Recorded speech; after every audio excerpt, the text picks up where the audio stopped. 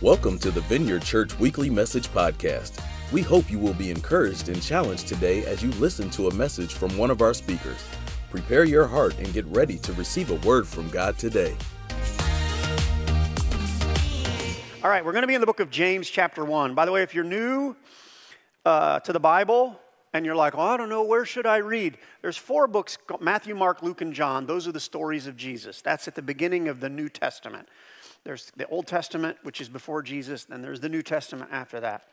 But another book, so Matthew, Mark, Luke, and John, if you've never read the book of James, it's a short book, but really simple read, super applicable to life. And so we're going to be in the book of James chapter 1. Opening thought, my guess is if you interact with computers much, you get screens that come up like this, which are basically saying, hey, you need to upgrade your system. You get those on your laptop or your... And so I get that on my laptop. Another one that I get is for my phone every so often. By the way, it feels like on my phone it comes up a lot. Like I'm waiting for Siri to say, hey, stupid, update me. Does it? Because it pops up. And here's the question. Are you an updater or are you a non-updater? All right, how many of you've got automatic updates on your phone and stuff? You're just updaters. Okay, how many of you are like, if it's not broken, I'm not going to fix it? So you don't update. That was a pretty even split. So don't hate me. IT people are like, so you're the problem. Sorry, because I tend to like, I'm not going to update that. I just figured this program out. I don't need you to. Anyway, quick idea that I would submit to you. There are some things in life that don't need a new system. Example, Diet Coke is fine just the way it is. Or whatever your preferred. You ever come, this is a tangent, but have you ever observed and they say, oh no, we're going to make Coke new and improved. Did those ever work? Or mostly not, okay? Because you like Coke, don't mess with Coke. Or my grandmother's apple pie recipe. Don't redo that. Just eat it the way it is. There's stuff that's good the way, don't mess with that. It doesn't need an update. And where we're going to head today is the reality that God, you ready? God never has needed or will ever need an update to who he is. And by the way, that's a good thing. Malachi 3:6. It's a good thing that God doesn't change, shift. Oh, wait, needs to. It says, I, the Lord, do not change, so you, the descendants of Jacob's, are not destroyed. In other words, simplified, no, it's really good that I don't change. I'm so glad that we don't serve a fickle God who can't be trusted on Tuesday because you never know what he'll think on Friday. That would be horrible, by the way. Some of us have lived with human beings that tend toward fickleness, and it becomes really, you become apprehensive because I'm just not sure what they're going to do today. That's a horrible place to live. God's not like that. Numbers 23:19, it's an Old Testament book, and it says, God is not human that he should lie, not a human being that he should change his mind. Another translation says that he should repent. God's never had to repent, which repentance is an understanding of I was doing something wrong and I should make a change. God's never felt that or ever should have ever felt that, ever. A Bible verse about Jesus Christ, who was God in the flesh, says Jesus Christ is the same yesterday, today, and forever. And it's interesting, the next verse, so it's connected. It says, do not be carried away by all kinds of strange teachings. And I think that's connected to the idea of a strange teaching would include something that would imply that Jesus is not the same. Oh no, Jesus has changed. Does that make sense? And here's the problem with that. We run a risk whenever we think, oh, no, God's different now. He's changed now. He's not the creator of all things because we figured out that evolution did that. Or here's the problem. Here's the problem if we start to believe that God needs to change or has changed. What happens is we end up creating our own image of God, which a Bible word for that is called idolatry. We're just making it up. Well, I don't know, I think he's this way, or I think he should be this way. We make it up. Here's the problem with idolatry. Psalm 115. It's talking about idols, and it says, but their idols are silver and gold made by human hands. And here's the problem. It says they have mouths but cannot speak, eyes but cannot see, ears but cannot hear, hands but cannot feel, feet but cannot walk. Basically, they are powerless, no help. Does that make sense? It's just this figment of our imagination. I'm so grateful that we have a God who is unchanging, he's clear, and he's real. Don't get duped into some fabrication of our imagination of what this thing is. Man, I need a real God in my life, one who can speak and can bring power to situation and does really love me and will correct me. That's what I need, and you do too. We need that. To hold that thought, those thoughts. We're, for the next 5 or 6 weeks, going to do a series called Unchanging, our yesterday, today, and forever God. And we're going to explore some of these core characteristics of who God is. The hope is that we'll know him well, and also that we would just experience him more. So today we're going to look at a verse in James. It contains our theme verse. And I don't need to introduce much before the verse. It's Bible verse. And let's read it. James 1:16. Don't be deceived, my dear brothers and sisters. Every good and perfect gift is from above, coming down from the Father of the heavenly lights, who does not change like shifting shadows. He chose to give us birth through the word of truth, that we might be a kind of first fruits of all he created. It's just a couple of verses. Let's read it again. Don't be deceived, my dear brothers and sisters. Every good and perfect gift is from above, coming down from the Father of the heavenly lights. That's a reference to God, who does not change like shifting shadows. Yea, he chose to give us birth through the word of truth, that we might be a kind of first fruits of all he created. So again, the series is Unchanging, our yesterday, today, and forever God. I'm going to look at a couple, I would submit to you, wonderful characteristics of our unchanging God. Let's pray.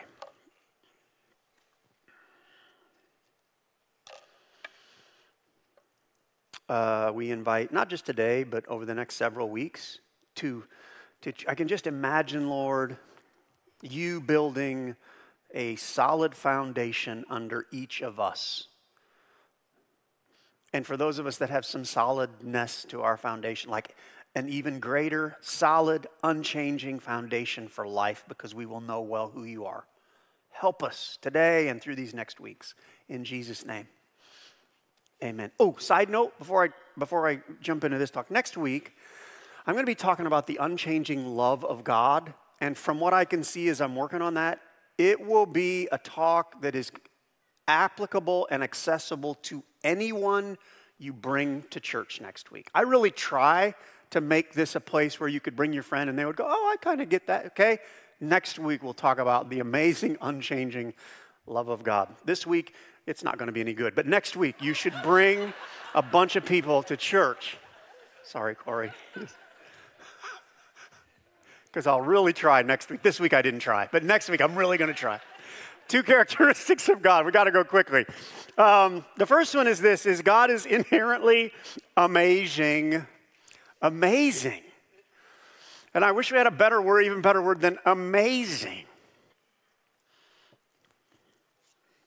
Getting this from the part of the verse where it says, don't be deceived, your brother. It says and it says good and perfect gift. God is the source of good and perfect gifts. So, by the way, in the Bible, if you read words like good and perfect, you can trust that that's what it's trying to say. But sometimes you can look at the meaning of those words and it gives it a little more color. And so good, the word for good is intrinsically good. It's good in nature. And this word for good is the widest of all words with this meaning. So it is a very broad stroke, like God is good, all that you would see on the horizon. Like, well, here's God. Then you go, wow, it's all broad and good. The next word is perfect. And that includes perfect and complete in all its parts. So here's a quick, it's like if you could see God, you would go, whoa, it's all good. And if you would analyze the details of him, you would also go, and every little part is perfect, without flaw. So I was trying to think of how does this relate or illustrate in real life, and I thought of a newer term culturally, at least I think it's newer. It's the greatest of all times. It's the GOAT, right? Have you heard these, right? It's a newer thing. So here's like an example of like GOAT is the greatest of all times. A lot of times I think it's connected to sports figures. By the way, who's the greatest of all time in basketball? We're not going to fight about it because some people like, but right? The first person that I remember hearing the term GOAT associated with was Simone Biles. Because a couple years ago, especially when she was like in the Olympics or something, I must have been watching and they referred to her as the GOAT. I still remember thinking, that's not nice. Because I was just dumb. I'm like, what are we? And then I figured it out. Because basically, she was I think she was so good that even in that contest, most everybody was like, just give her the gold medal now because she's going to win. She was that amazing compared to everybody else. Another one I thought of was Michael Phelps, the swimmer, who's going to need a chiropractor if he walks around with all those medals. But most of us know of him. Now, I also was trying to give a definition of this.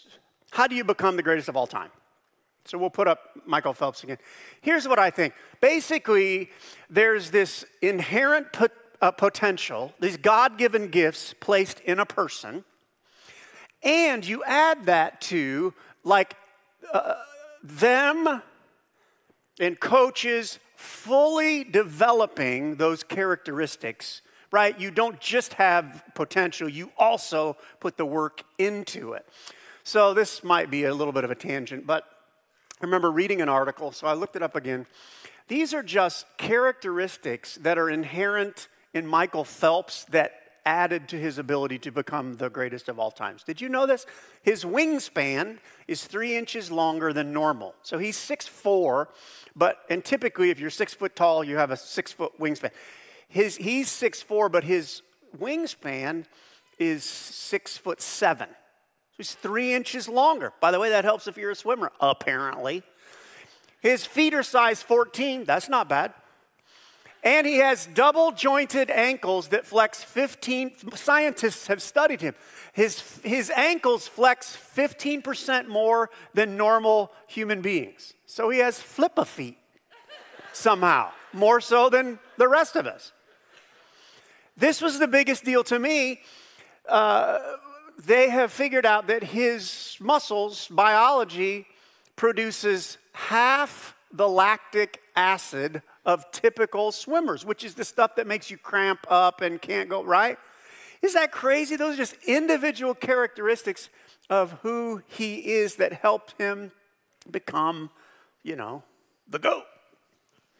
So I was thinking about how unique then, like he is, and I was trying to think.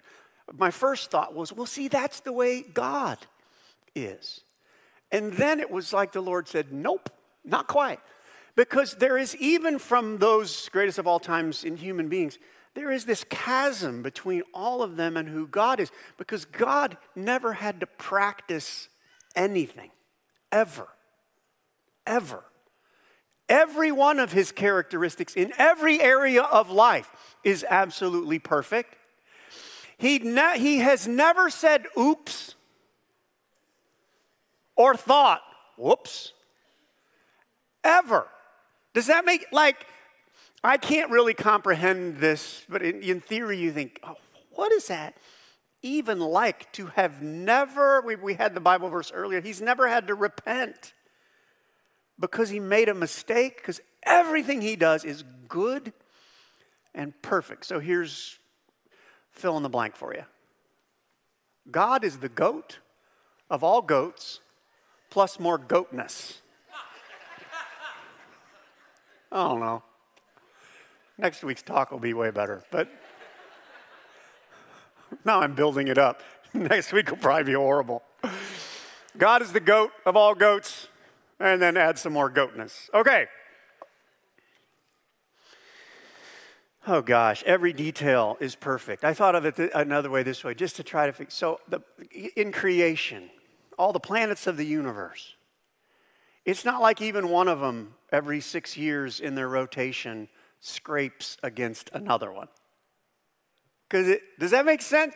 Now, by the way, scientists study these things, but there's no way we could ever make this happen. How do you put all that stuff swirling in the air, in the atmosphere, and we say, well, it's gravitation. Right. And I believe that's true. How in the world do you do that in a perfect way so that all this stuff, it's nuts amazing who God is. Even in the creation of us and human beings, before sin entered the picture, we were going to be perfect, sinless, never die, never have a cold, never get sick. It's how he creates things. It's perfect. Unchanging. He's always been this way. In Mark chapter 5, there's a man who has a crippled hand. Jesus enters the picture. He's got they call it a shriveled hand. We don't know what happened, but it's, we can imagine what that is. We have a friend or something that has a body part that, didn't work right or was damaged in an accident or something. And then it says when Jesus entered the picture and he says to the guy, he says, well, stretch out your hand. And he stretched it out, and his hand was, I don't know that I noticed this before, his hand was completely, perfectly restored. So Jesus didn't have to say, oh, yeah, there you go. You might want to put some duct tape on that pinky because I didn't quite get that right. Never.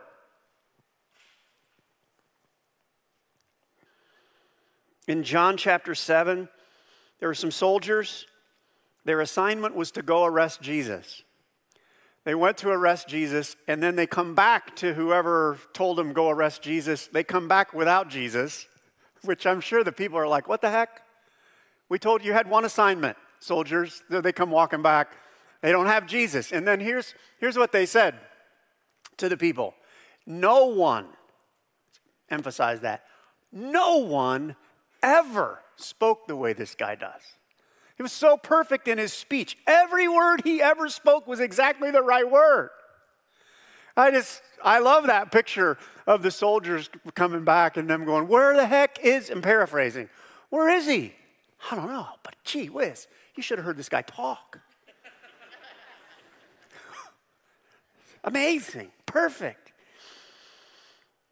God's the greatest of all times in forgiveness. When Jesus was on the cross, we looked at this not too long ago. When Jesus was on the cross and he's paying for the forgiveness of the world, and yet he still says to these people, Father, forgive them, for they do not know what they're doing. And I'm like, he wouldn't even have had to say that. He was paying for all the sin, but he's still exemplifying ultimate, perfect forgiveness that even in the worst moment ever, he's like, no, God, have grace for these people. So, where's an application out of this idea of God's unchanging goodness and perfection? Here's where I landed. You can fill in this blank of this question. It might be a little bit of a hard shift. Have I yielded myself to the perfection of God? This is where I think we should go.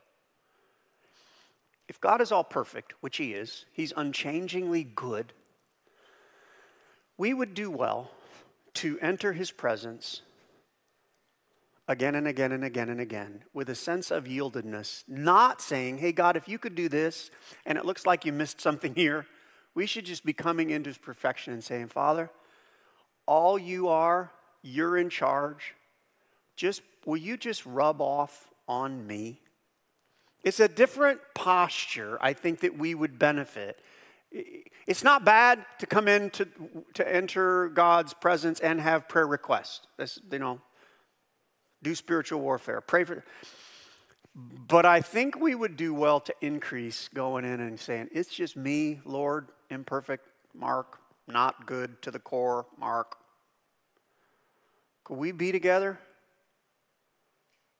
If you paid attention during the video announcements, and Catherine was describing how she used to suffer from severe anxiety, and now she's practicing the presence of God, and now she doesn't anymore. See what I mean? We should be taking advantage of this access to absolutely good, absolutely perfect. Oh, one last thing with this one. Boy, I'm running out of time. This is a little bit of a tangent.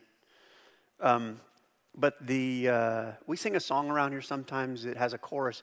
Your goodness is running after me. Right? Remember that one? Your good is running. Here's the stop. Running. You. Quit it. Your goodness is running after me. Sit your butt down and stop making him run after you. As a tangent. Sit your butt down. Right? I think there are times God probably is like, sit down, Mark. Yes, I'm running after you, but you would be smart to quit running. Okay, never mind. Our unchanging God is inherently amazing. One more. He is, unchanging God is reproductive by nature. Not a great fill in the blank. But in the verse 18, it says he chose to give us birth. So we're going to focus on that. Give us birth. That word, to give us birth, it means to bring forth a child. It's a medical term marking the close of pregnancy. Right? And then birth happens. So I was thinking about that. Some of you have been in a delivery room. Not to get all... Don't really want to imagine all those things. A lot of pushing, a lot of pain, a lot of anxiety, a lot of that stuff. And then baby comes, right?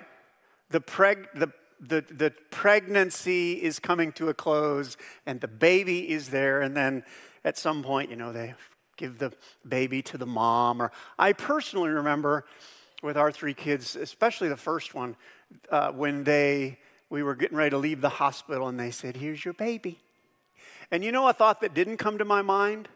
Well, it's all over now. Pregnancy's over. Does that make sense? And the pregnancy's over. Never entered my mind at all. Do you know what came to my mind is, oh my.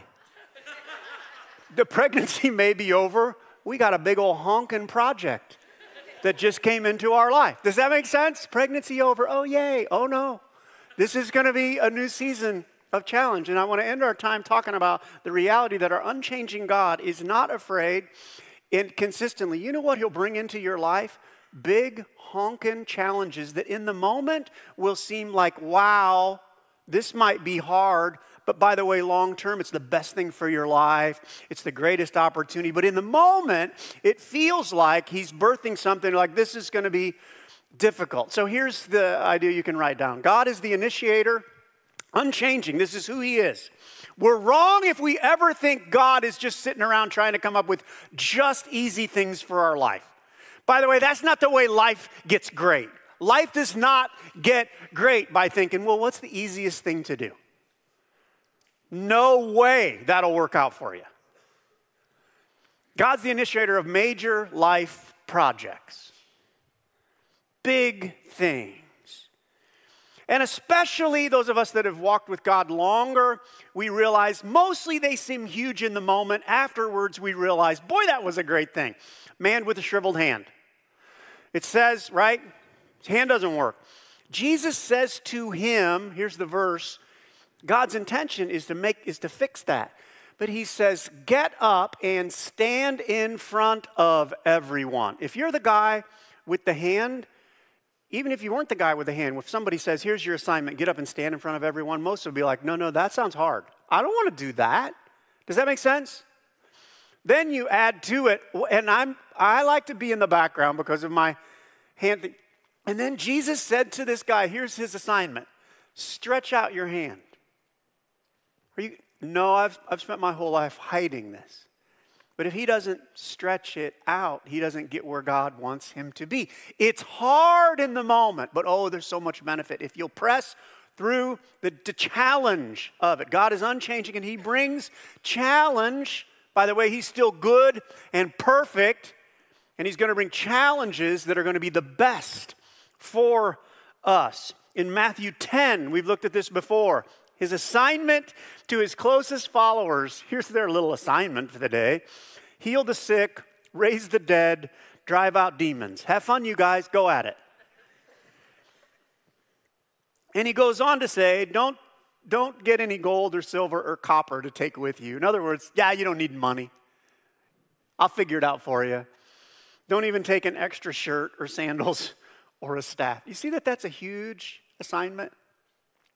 And I was thinking so many of the assignments of our God, our unchanging God, are, especially initially, challenging. How many of you have heard, I know a lot of you have heard of tithing. How many of you have tithed? You tithe. You give 10% of what you have back to God. If you want to look at Malachi chapter 3, that's the principle there. I still remember when a mentor of mine, after I became a Christian, he introduced the idea of tithing. And I knew I could do math back then. Can't now, but I can do math. And I'm like, okay, 10% of what God gives me is actually his, so I should give that back. I'm like, cool. Until I did the math. And I went, that's huge. Are you kidding me? I didn't have a bill that big in my life. I was 20 years old. I was making a couple $100s a week.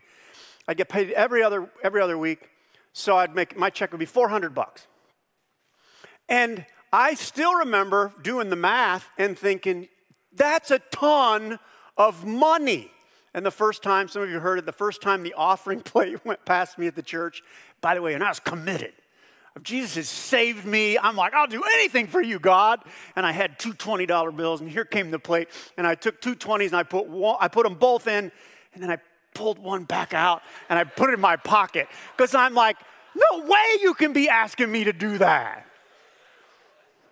And the next week or 2 weeks later, I probably did it right. Because it seems so hard at the time. And we're just trying to help us or remind us, God is a God who is not afraid to bring challenges into our life. And if we think he is anything other than that, we misunderstand who he is. Tithing, morally, God says, don't have sex unless you're married. Some people are like, what? Yeah. And God's not afraid to command that of us. By the way, it's for our good. Pray for your enemies. See, here's the challenge that needs corrected in the church. A lot of times we hear the command and then we dismiss it and we go, well, no, that's not what he means. Oh, yeah, that's what he means. Someone strikes you on one cheek, let him hit you again. That sounds hard. Honor your parents. No, your parents. Like for me the other day, one of the 10 commandments is don't covet. I'm like, but Facebook Marketplace. Because I have a coveting problem. And I'm like, but God, that's hard. Because it's so much fun to look at things I don't need and waste my life going, oh, I think I need that. And he really is getting all up in my grill. And I'm like, that will be hard for me not to covet. And he's like, yeah, so? Quit wasting your life wishing for things that you don't have when you really have everything you would ever need. Does that make sense? Like those little things. All right, got to finish this up. Here we go. Do I believe God is still asking for big things? He is. It's part of who he is. And I want to say beg you. Don't dismiss when God asks you to do one of those challenging things. He knows what he's doing. And then the last question is, what big ask is in front of me? Do it. He says, well, no, I want you to pray for your kids every day. Oh, I don't know, that sounds hard. Do it. I want you to love that neighbor. I want you to pray. I want you to put this on your calendar. I want you to get that off of your calendar. Well, that'll be hard. Just do it. He's good. He's perfect. You can trust him. We will be better off saying, hey, Lord, you're the good and perfect God. You rub off on me. Why don't you stand? We'll close. Thanks for listening to the Vineyard Church Weekly Message Podcast. We pray you were impacted by this message. God bless, and see you next time.